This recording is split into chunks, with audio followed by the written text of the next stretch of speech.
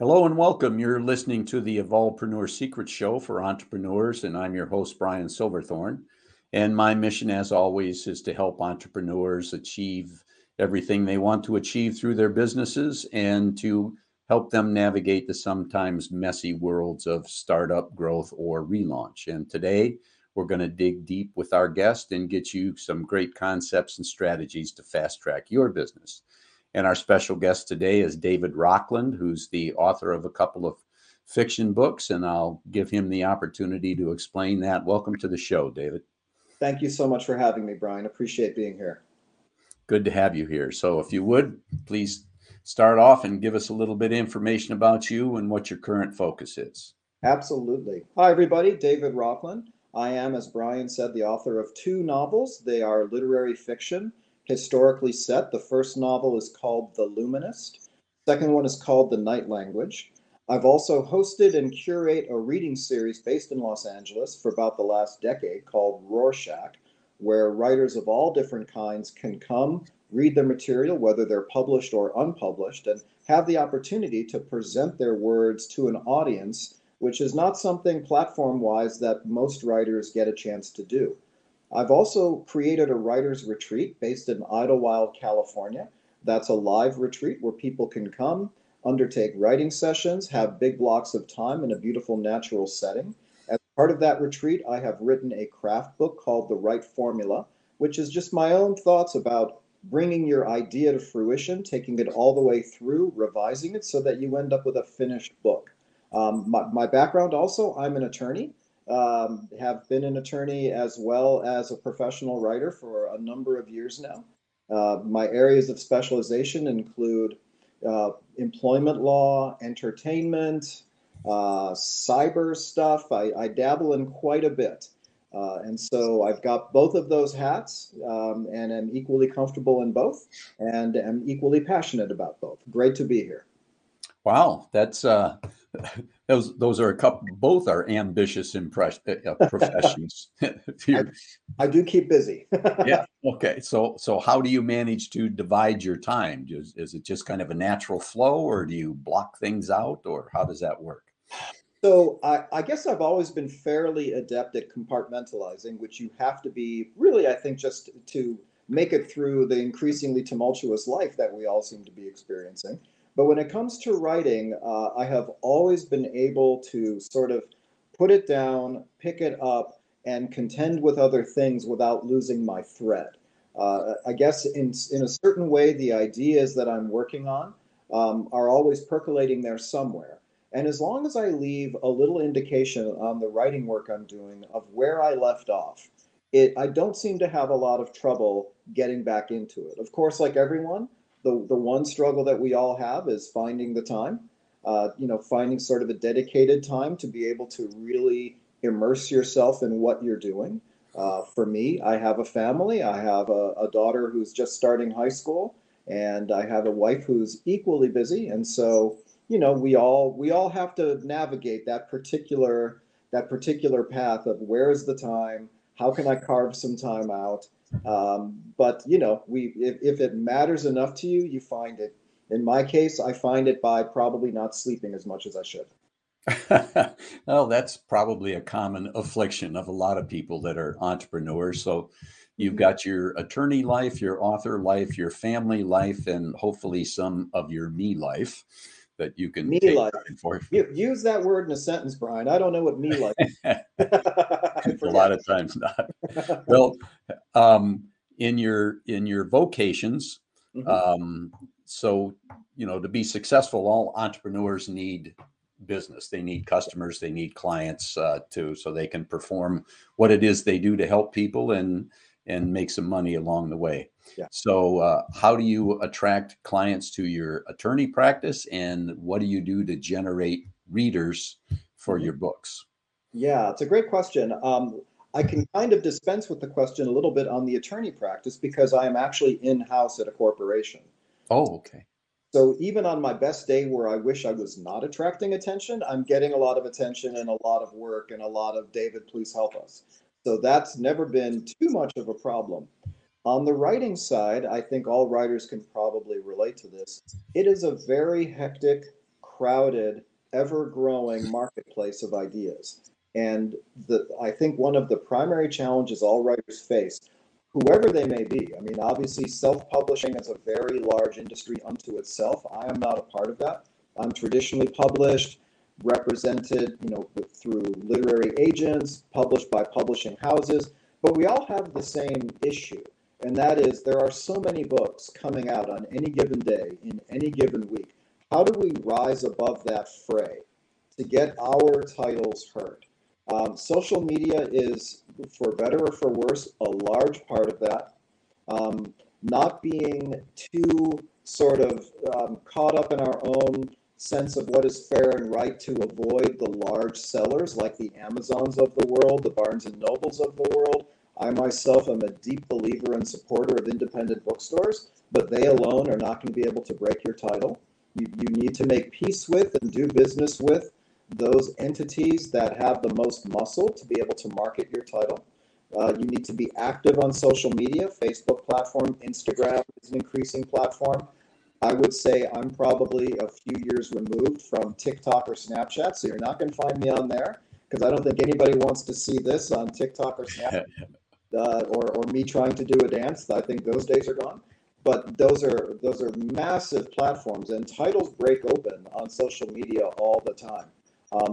Being able to position your book to be picked up for reviews where people will see what the book is about in a way that they might not see if they go on Amazon and say do a search for detective thriller, and they're going to come up with about 100,000 titles before they even type another word. So being able to have mainstream reviews, that sometimes can come by way of a publicist. So there may be a bit of expense that the author has to undertake to try to get their title a bit more visibility. Ultimately, whether it's worth it or not really depends upon how important it is to you. For some folks who are just self-publishing, it's enough to be able to say, I wrote a book, I can hold it in my hands. For others like myself, this is a profession. It is designed to make money. It's also designed to increase the viability of my next book. And so I am willing to invest a bit of myself in terms of time, sometimes in terms of travel, in terms of appearances, conferences, speaking panels. All of those things increase your visibility and get people to check out what you've written. And word of mouth then will kick in naturally. And if your book fits what they're hoping and looking for, off you go. Well, great. So you mentioned you have your writer's workshop, if I heard that correctly, and a writer's retreat as well. Yes. Now, is there a fee for service involved there?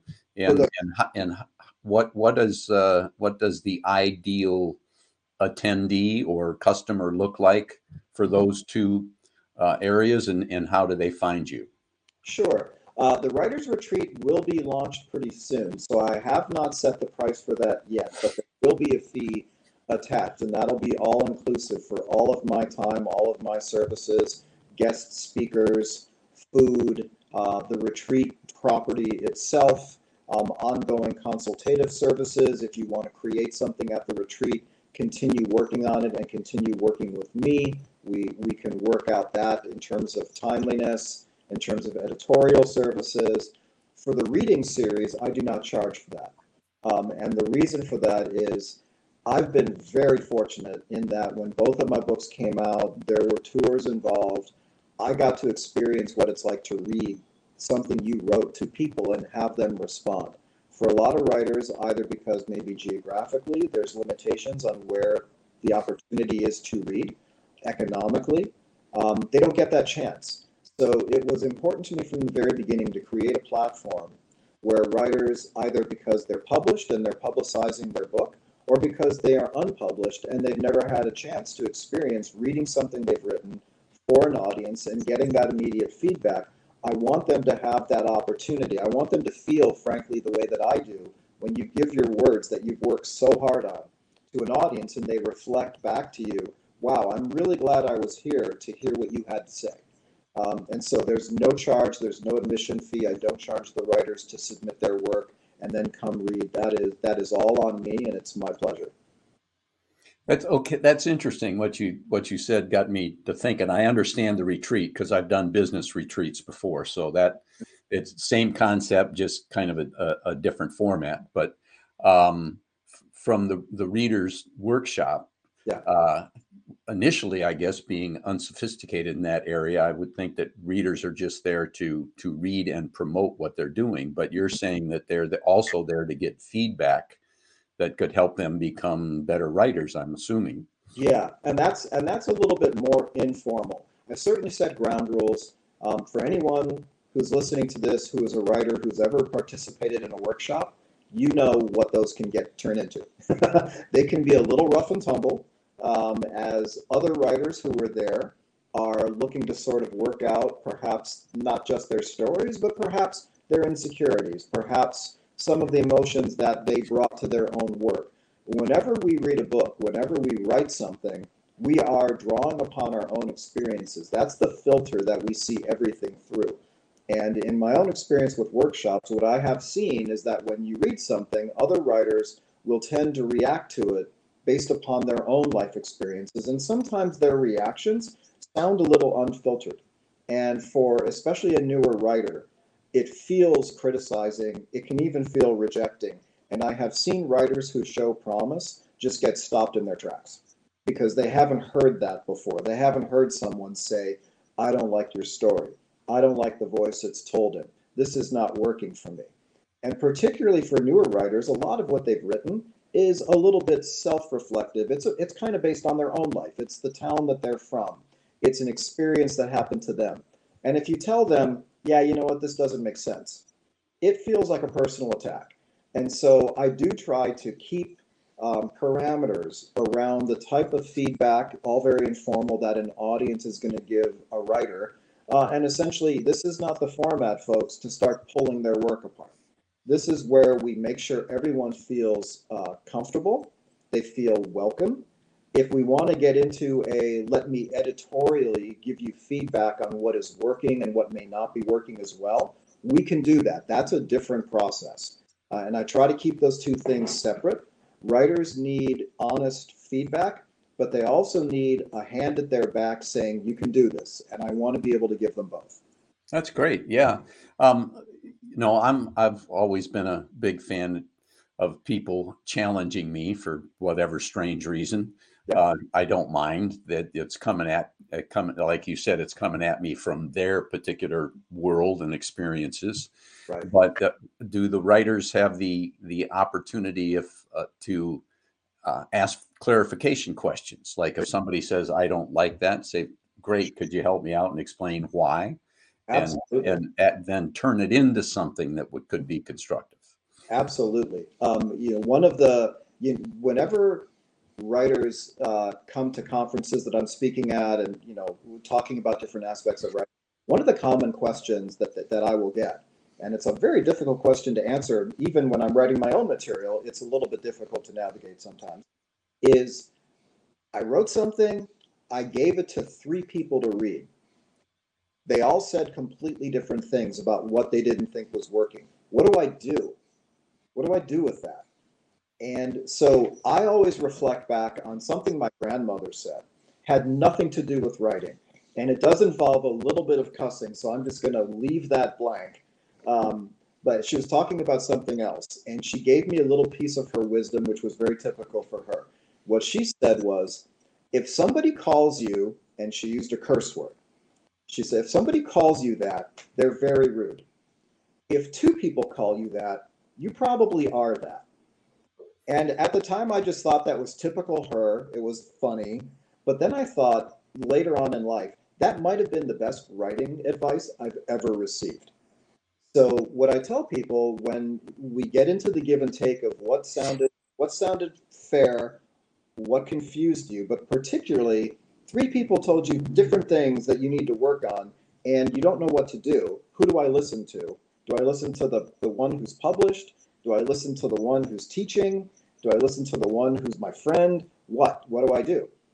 What I will say is there's generally no such thing as you wrote something wrong. Put that out of your head. What you should be thinking about is every word you write is a decision that you have made to communicate something. And as we all know, whether it's in business, whether it's in writing, whether it's with our spouses and significant others, we may think we're communicating something, but that's not how it's going over.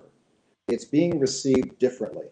So if, for example, three people say in order, your character is unsympathetic, I don't like her. And then the next one says, your character is very confusing, you should clarify that. And then the third one says, I love that character, she's not in it enough. And you think that's confusing, it's not. What they're telling you is your character is communicating something that you might not have intended. And you need to make a decision now as to how to clarify that. But they're not telling you three different things. They're telling you that your character's communication is hitting them in a way you didn't intend. That is helpful feedback. That is like an error message on your computer. It only is confusing if you don't understand how to interpret it. Once you interpret it, you realize, oh, that is actually crystal clear. Everyone is basically saying the same thing. So that opportunity, as I try to guide those conversations, is always present.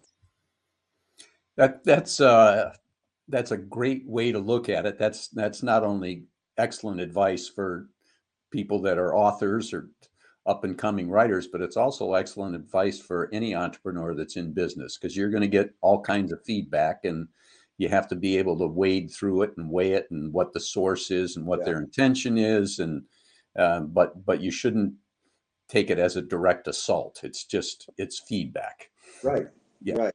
Yeah, but the best thing that I got out of that last little comment is I love a grandmother who cusses.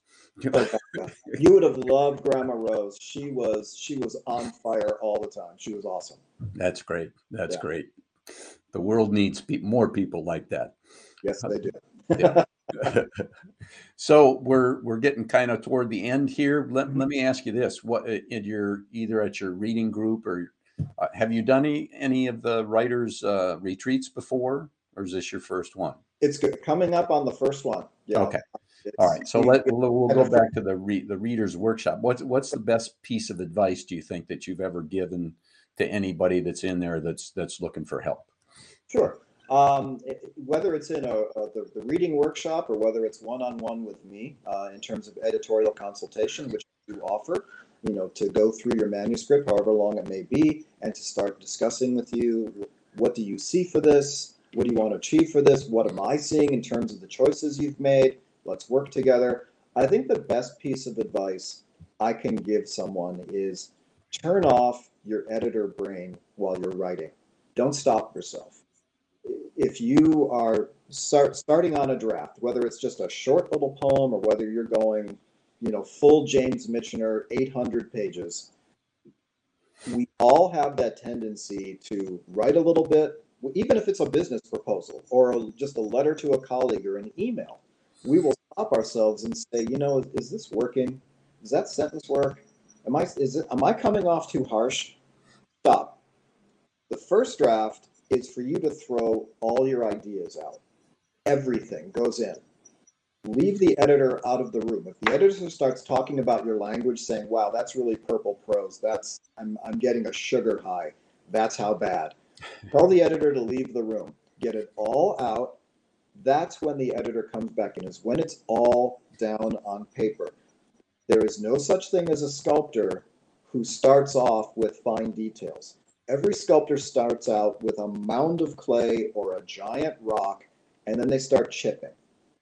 Your idea will emerge from the chipping. It will not emerge until after a lot of chipping. Writing is rewriting.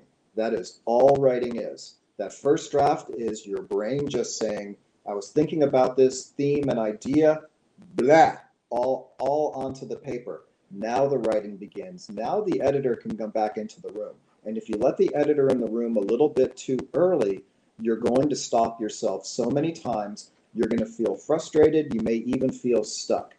That's because you're allowing part of your brain to express doubts about what the writing part of your brain is doing. Just shush it up. Shush it up. There'll be time for that. Just allow yourself to come to your work, do your work, put it all down, and then either together with me or someone like me or yourself, we'll get to is this good language? Don't worry about that. That's great advice. And since I'm a business guy and came from the business community, that's the author's version of what we would call a brainstorming session. Right. You just throw out the not throw out the ideas, throw up Mhm. the ideas, Absolutely. and don't judge them, don't think about them, just put them there, Yes. and then go back and analyze. So Even that yeah, even in a business setting, how many times have we heard the phrase, it's better to ask for forgiveness than permission? right. Apply it to your own writing. Don't ask permission to write. Ask forgiveness for all the stuff you put down that maybe doesn't work, which is great. That's called revising. That's the editorial process. Just get it all down there. Don't censor yourself. Don't limit yourself. Don't worry about, oh my God, the thing I just wrote today, is it going to offend somebody? Who cares?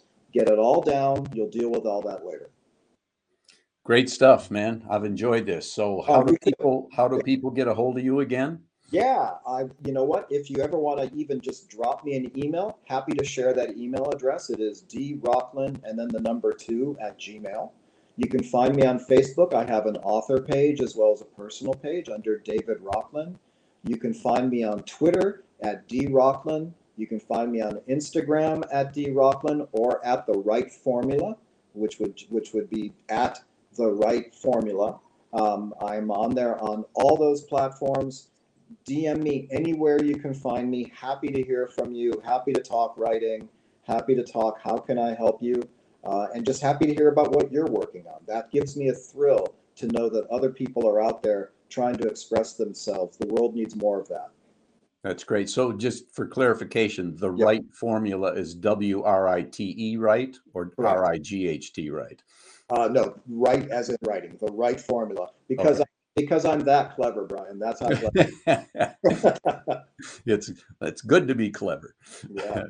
Well, I thank you for that. So, folks, that's a wrap on another great guest episode for the Evolvepreneur Secrets show with our guest David Rocklin. And before you leave, if you'd like this, please give us a 5-star review, and if you'd be so kind, maybe recommend it to a couple of your friends so we can spread the word. And if you want to make sure you don't miss any further podcasts, you can go to evolvepreneursecrets.show and register there to get notifications of the podcasts as they come up. And if you're an entrepreneur, make your the start of your next great idea today. Thanks.